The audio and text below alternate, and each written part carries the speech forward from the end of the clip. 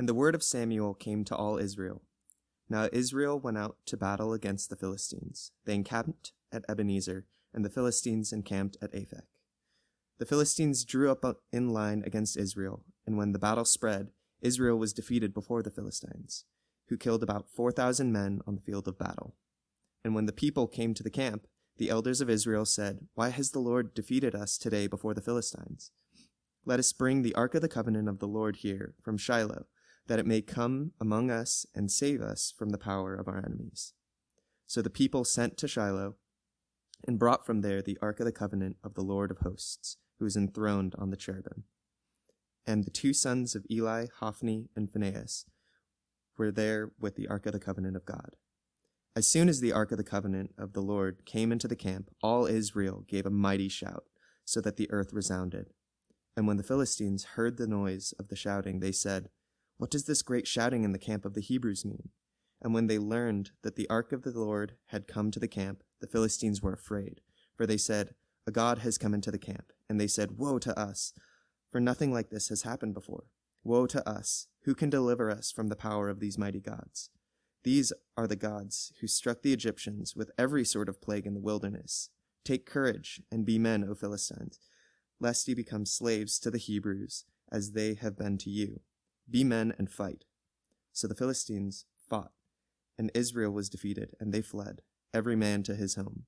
And there was a great slaughter, for 30,000 foot soldiers of Israel fell. And the ark of God was captured, and the two sons of Eli, Hophni, and Phinehas died. This is the word of God.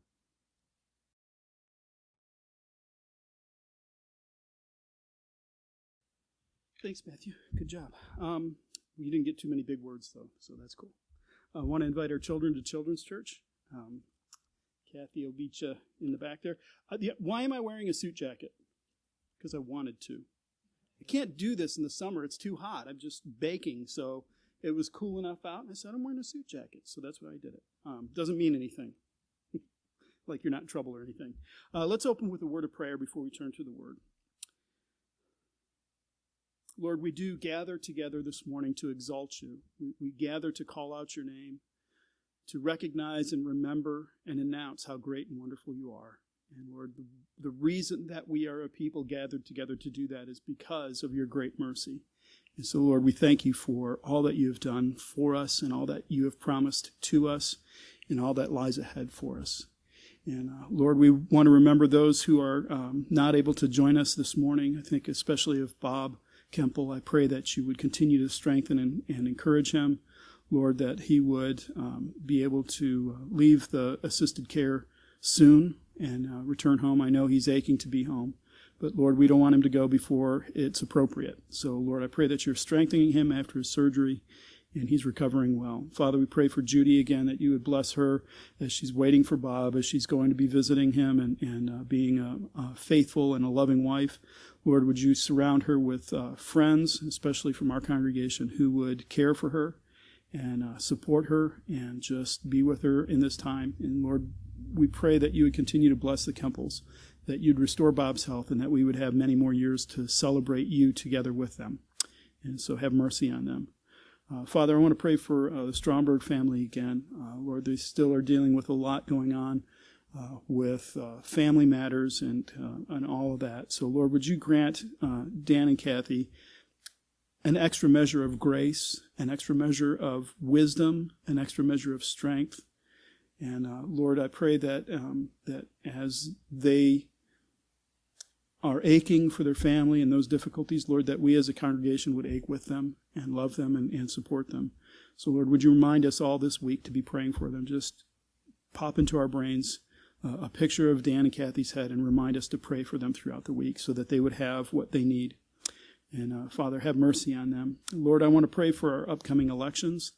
Lord, there's plenty of scriptures that say that you establish the rulers of men. And in a democracy, we can forget that. We can think that we do that. But Lord, this is your doing through us, through the electorate choosing these people. But Lord, you rise up kingdoms and you bring them down, and you are active in the affairs of men, and you put people in positions of power and authority as you deem to be right. And so, Lord, we pray as we approach this midterm election, as we're looking at two not great options across the board. Lord, would you help your church to be faithful to the gospel, to Jesus Christ, our King first. But Lord, help us to be really good, responsible citizens, to vote wisely and be informed. And Lord, we pray that that through the Christian influence, through our participation, Lord, you might steer this country back towards a better path, towards a more righteous path. So have mercy on us, we pray. Have mercy on our nation. As we serve our King here in our democracy, we just pray for your mercy. And Lord, now as we turn to your word, we ask that you'd be with us, that you, Holy Spirit, would help us to see and to understand what it is that this story is telling us this morning. And Lord, we ask all of these things in Jesus' name. Amen. There was an article in the March 5th, 1933 edition of the Chicago Daily Tribune, and no, I didn't read it personally, so don't ask. It was reported that Frederick Rogers had done a thorough study of the Ark of the Covenant and determined that it was in a giant electric capacitor. This was not Mr. Rogers, this was Professor Rogers. He was the dean of the Department of Engineering at Lewis Institute of Technology at the time. And so what does he mean by it's a giant capacitor? What a capacitor is, it's a component, and it's made up with a positive plate and a negative plate, and they're separated by an insulator. And so when it's put into a circuit, it won't let direct current pass through it. It'll charge up on the positive plate until it can find a route to send it back to the negative plate and discharge. These are a lot of fun in high school electronics class, because you hook them up to a DC power supply, you charge them up, and you chuck them to your friend. And they catch it, and it shocks them, and it's just a blast. So why did Professor Rogers determine that the Ark of the Covenant was a capacitor? Well, think about how the Ark was constructed. It was a wooden box overlaid with gold. So if you took a slice through it, you'd see that there was a positive on the outside and negative on the inside, and they're separated by this insulator, this wooden box. But he also said that the mercy seat, the lid, was the positive pole. This is a quote from the article. He said, "The divine directions called for the construction of 2 cherubim of pure gold to be placed on a gold slab or mercy seat over top of the ark. These cherubim," Professor Rogers explained, "made up what he believes to be the positive pole of the circuit." So go ahead and throw that picture up. So there's the Ark of the Covenant. There's the cherubim over top of it, 2 ladies. I don't know why it's 2 ladies. The cherubim in traditional ancient Near East culture would usually be the body of a lion and the head of a man or something like that, and they'd have wings, but it's 2 ladies with big wings. So his theory was that the Ark of the Covenant, or the mercy seat, the plate that sat on top, didn't touch the rest of the ark. It was off of it. So that would be the positive pole. That would be the positive plate, and the box itself would be the negative. And so what he said is, as smoke and offerings were going up, that would create static electricity in the air. And this big capacitor would store up this electric charge. And so what we would call the Shekinah glory was actually the discharge of the static glow over top of it. And so when you think of Uzzah reaching out to study the ark, well, this thing's a giant capacitor. It's got a huge charge. He put his hand up and it just zapped him, killed him because of the electricity discharged. None of that's true. None of that works. And the reason is because there's nothing that says the mercy seat did not touch the rest of the ark. And if they touched, then there was no difference of potential. There was no positive and negative plate. They were just one big piece of gold. And it also doesn't work because for the inside and the outside to be the positive and the negative with the insulator between the two, there would have to be a gap between them. But the way the ark is constructed, the whole thing is coated or plated in gold. There's no gap. So these this was popular in the 30s. They were trying to come up with naturalistic explanations for all kinds of stuff. This was when the idea that the Exodus, passing through the Red Sea, was actually because they passed through on a sandbar, and the wind had blown the water down low enough so they could just walk across. And there's a great joke. A boy comes home from Sunday school and says, yeah, they told us in Sunday school this great miracle that the wind blew and it revealed the sandbar, and Israel walked through and was delivered. So that's why they got through the Red Sea. And his dad says, why is that a miracle? He goes, because the sandbar drowned an entire Egyptian army. So they were trying to come up with these naturalistic explanations. And so this was an attempt to explain the power that was held in the ark. But what we're going to see is the power of the Ark of the Covenant was not an electric potential. The power of the Ark of the Covenant was the God who put his glory over top of it. The Shekinah glory wasn't an electric discharge. It wasn't static electricity. It was the presence of the Lord. And the problem that we're going to see is Israel kind of began to think in those terms, that this was a tool. It was a charged tool that they could haul around and use. In other words, they began to think of God less personally and more practically. So let's take a look at this section and see what's happening here. So it begins in verse 1, and the word of Samuel came to all Israel. I think the author there is summarizing basically Samuel's ministry, his career as a prophet. The word of Samuel came to all Israel. What he said is brought to all of Israel. And the reason I say that's kind of a summary statement is if you back up to chapter 3, verses 19 through 21, it says, "And Samuel grew, and the Lord was with him, and let none of his words fall to the ground. And all Israel, from Dan to Beersheba, knew that Samuel was established as a prophet of the Lord. And the Lord appeared again at Shiloh, for the Lord revealed himself to Samuel at Shiloh by the word of the Lord."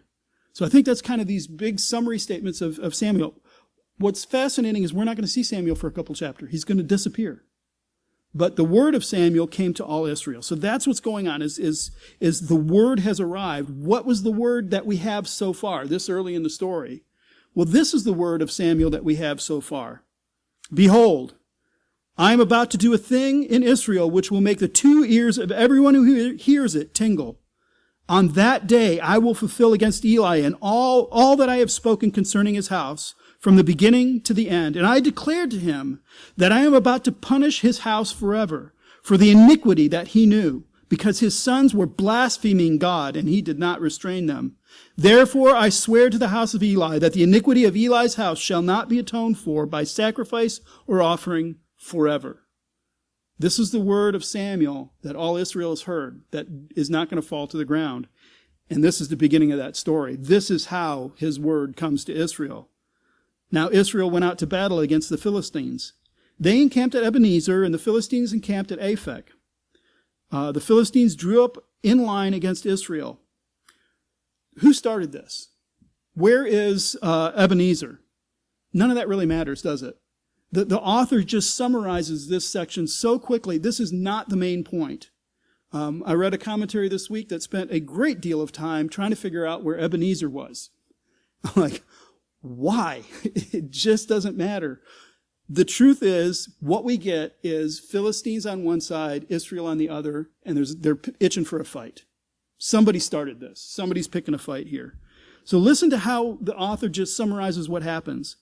"The Philistines drew up in line against Israel, and when the battle spread, Israel was defeated before the Philistines, who killed about 4,000 men on the field of battle."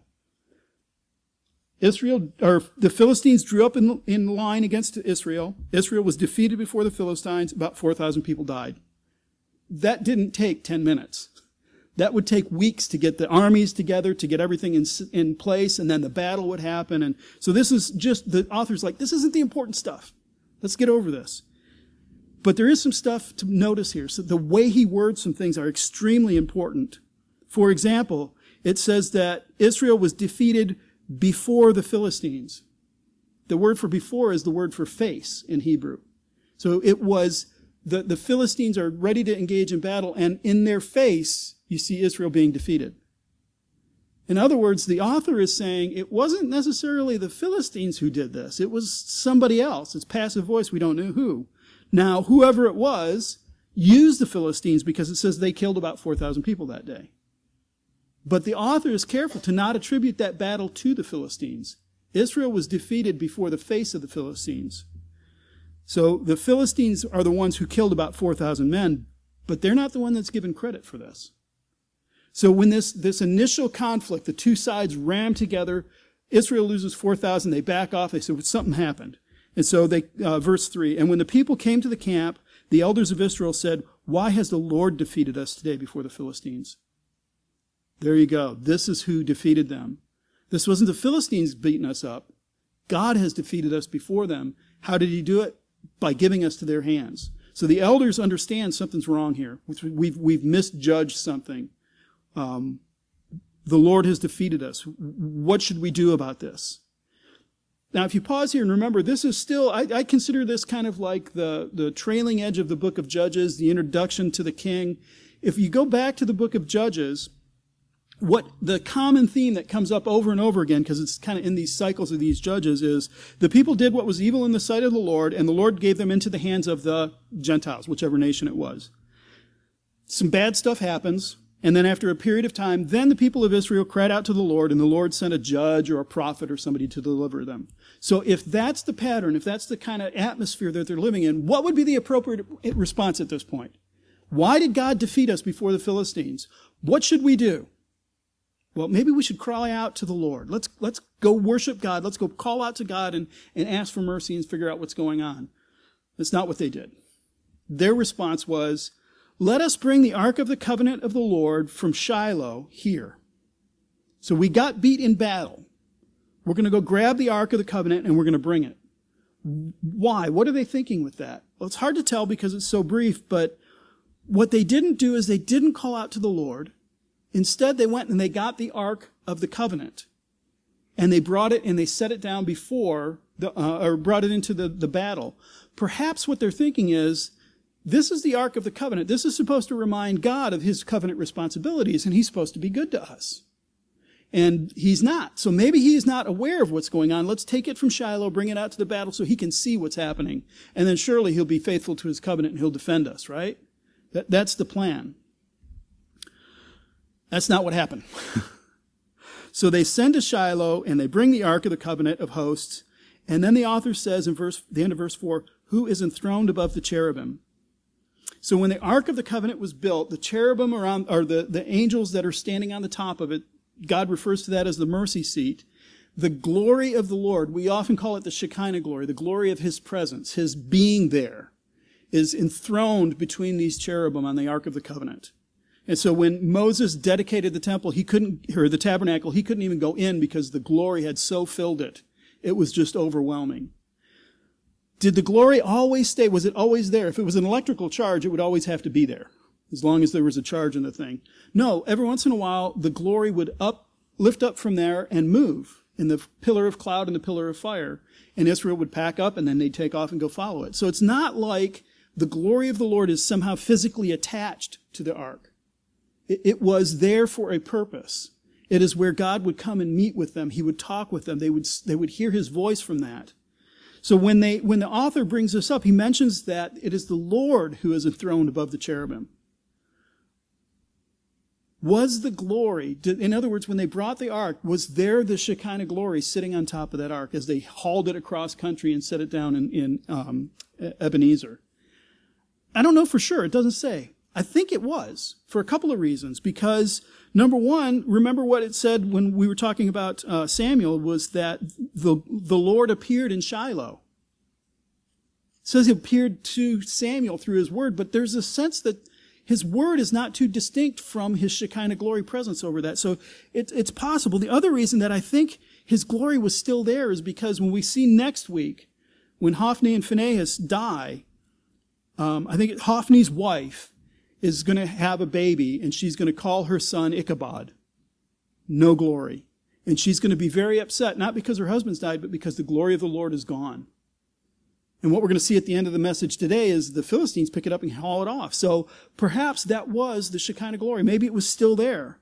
And so the people then, when they bring the ark out, they're saying, we're hauling God out here. He's enthroned above the cherubim. He's going to watch this battle. He's going to remember his covenant. He's going to deliver us. Surely that must be what's going to happen. So they don't cry out to the Lord. Instead, they're going to use the ark as a tool. We're going to try to remember who God was. So what's going on? Well, the next sentence is, and the two sons of Eli, Hophni and Phinehas, were there with the ark of the covenant of God. Pay attention to how the author mentions the names of these two. It's never just in passing. Eli gets mentioned by name quite often. But for a while there, it was just the sons of Eli, or the priests. And now he calls them out by name again, and they are there with the Ark of the Covenant. I think Hophni and Phinehas are kind of a picture, an emblem of the spiritual atmosphere, the spiritual condition in Israel at this time. And it ain't pretty. It's extraordinarily what they call transactional. I'll do this, you do that. I'll give you this and you give me that. And that's kind of how they're approaching it. So if Hophni and Phinehas are kind of like this archetype or this picture of what the spiritual condition of Israel is at the time, remember what it said about them in chapter 2. Their servants would take a 3-pronged fork and stick it into where the offering was, and whatever it pulled up, they took. This is transactional. What can I get out of this? And not only did they do that, but a little further in there, it says they sent their servants and said, give the priest meat to roast, for he will not accept boiled meat, but only raw.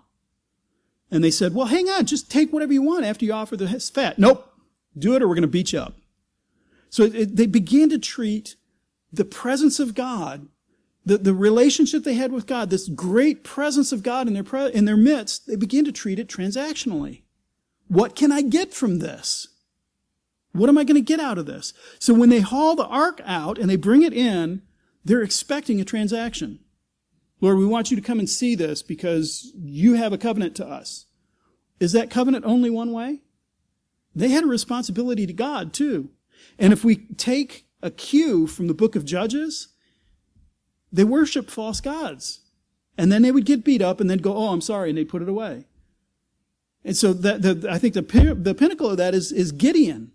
Gideon delivers them from battle. He goes and he wins this great war, and then he makes a golden ephod and everybody sits down and worships it.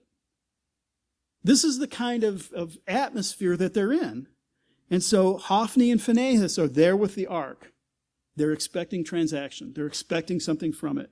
So the next section is what happened. This is verses 5 through 9. As soon as the Ark of the Covenant came into the camp, all Israel gave a mighty shout so that the earth resounded. I just picture this like World War II. There's a group of soldiers and they're beaten down and they're pinned. They can't do anything. And suddenly a Sherman tank comes roaring into town. Yes, we got it. This is what their reaction is the Sherman tank has arrived. We're going to be delivered. But the Philistines, listen to the Philistines. As bad as the Israelites were, the Philistines are not much better. When the Philistines heard the noise of the shouting, they said, what does this great shouting in the camp of the Hebrews mean? And when they learned that the ark of the Lord had come into the camp, the Philistines were afraid. Israel should be afraid, shouldn't they?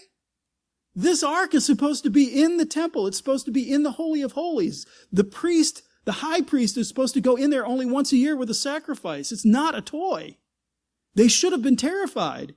And instead they're cheering because, hey, we got more superior weapons. The Philistines, however, hear about this. There's a what? And I'm sure it wasn't, hey, there's a gold box in their camp. I'm sure it must have been that Shekinah glory over top of it.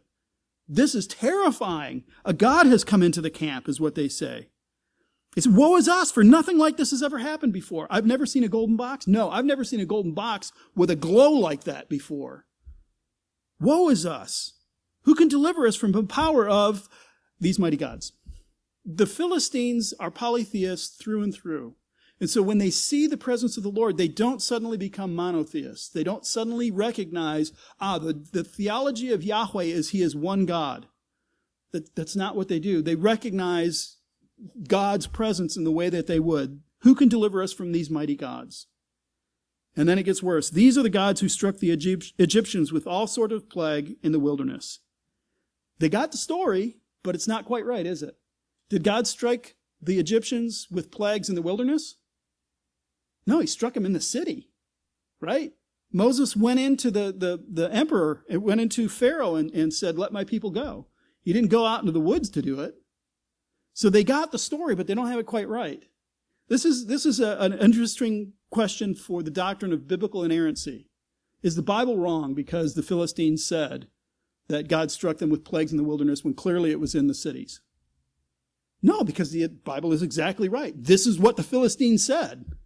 The Philistines were just wrong. So you have to be a little nuanced with the doctrine of inerrancy and not try to push it too far. The truth is, this is what they said. What they said was wrong because they're Philistines. So they're alarmed because they know what this God is capable of. The Egyptians were the dominant world power, economically, militarily. They were it. We haven't seen the Assyrians or the Babylonians rise yet. Egypt is still kind of the big deal.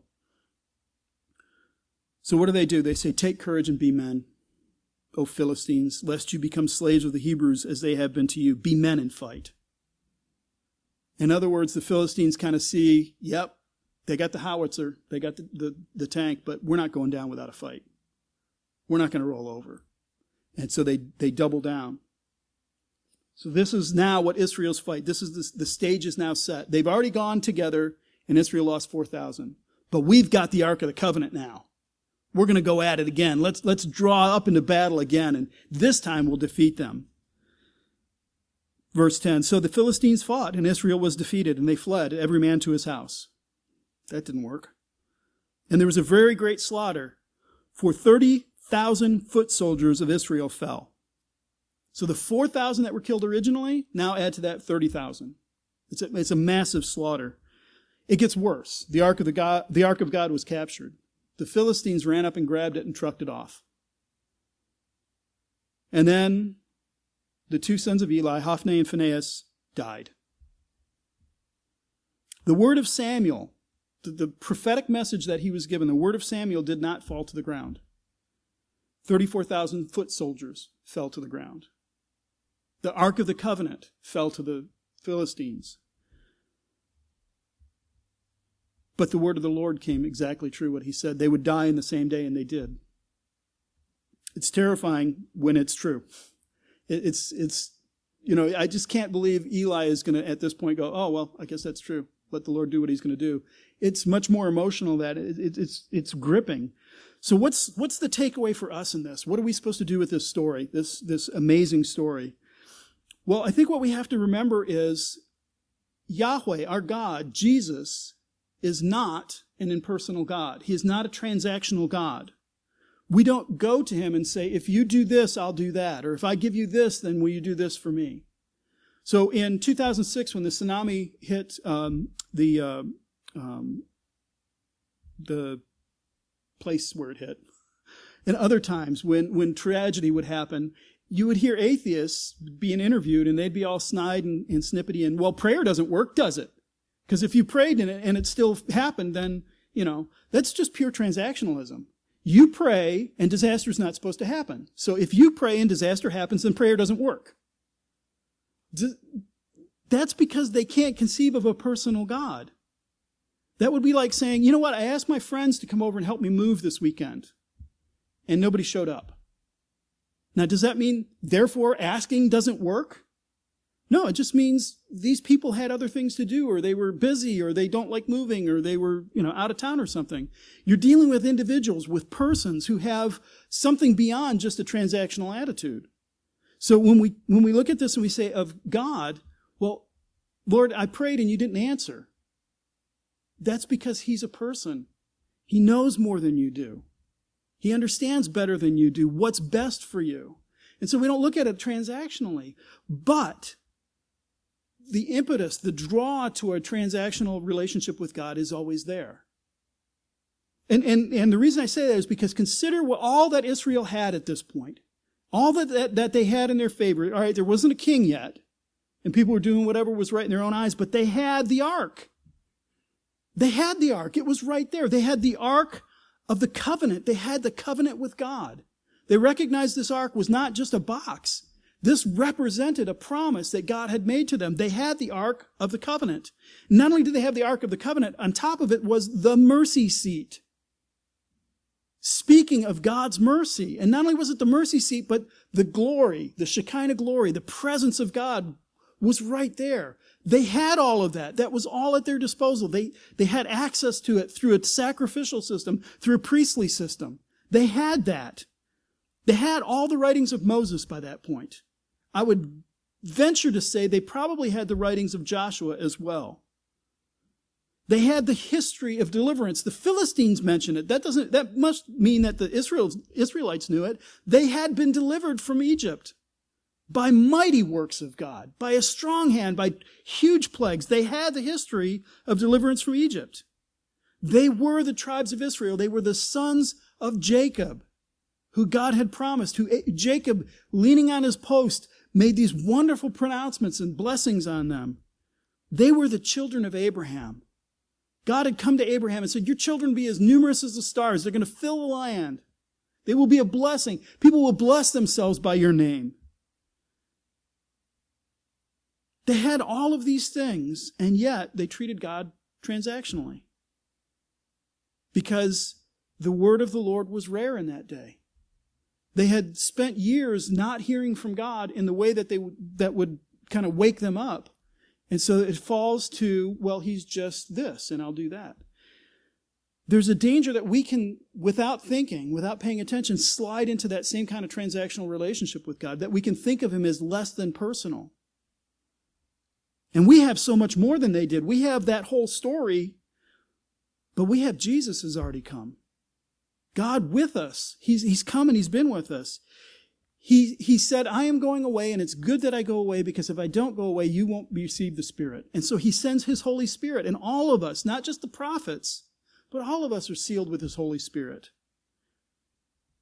He has made his covenant community, and not just with Israel, whether they're believers or not, but with all human beings who are believers who have trusted in him.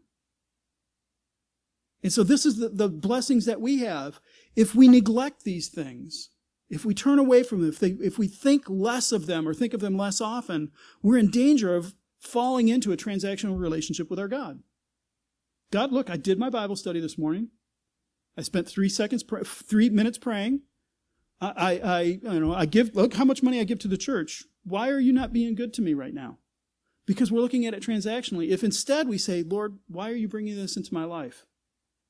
You must be teaching me something. Help me to know. Give me wisdom. Help me to understand.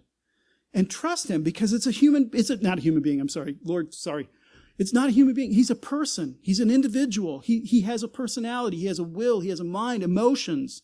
He is a person. And you have a relationship with a person. You have a transaction with a vending machine. So this is the warning I think that we're getting here is there is no king in Israel. Everybody did what was right in their own eyes. There's nobody to point them toward the true and the living God yet. Samuel's still a little boy. He's still growing up at this point. God's going to do wonderful things through Samuel, but we really need that king. And so for us, as we're waiting and we're looking forward and we're anticipating, we're wanting our king. We want our king to return, to help us to remember, to see most clearly, to experience on a personal basis that our religion is not transactional. It is love at its heart. What are the 2 greatest commandments? Love the Lord, love your neighbor.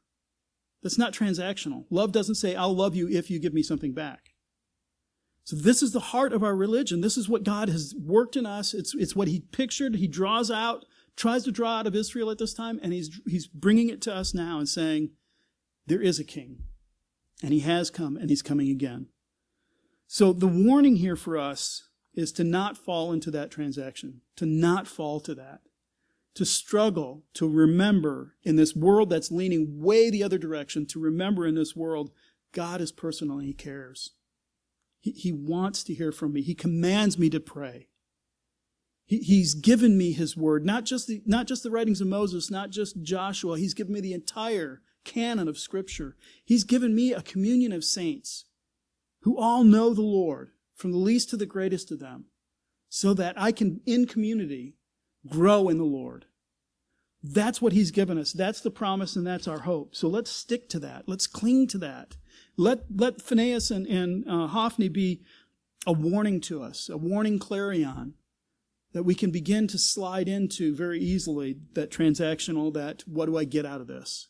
And instead look to, Lord, I get everything. In Christ I have it all. Thank you. What can I give now? How can I pray for others? How can I serve others? That's what the new covenant community is supposed to look like. Great to have this contrast between the two. Great to keep them in our eyes. Let's close in prayer. Lord, you have made us into a people. There is no Greek or Jew or Gentile, male or female, barbarian, Scythian, slave or free, but you've brought us all together to be your covenant people. Lord Jesus, you've filled us with your Holy Spirit. You've given us your word. You've commanded us to pray. You've even taught us how to pray. And so, Lord, would you, through the power of your Holy Spirit, through the community that we're part of, encourage each other to never treat you transactionally, but to recognize you are a personal, a loving, an intimate God, God with us in the person of Jesus Christ. Lord, we ask this in his name for our deep joy and for his great glory. Amen.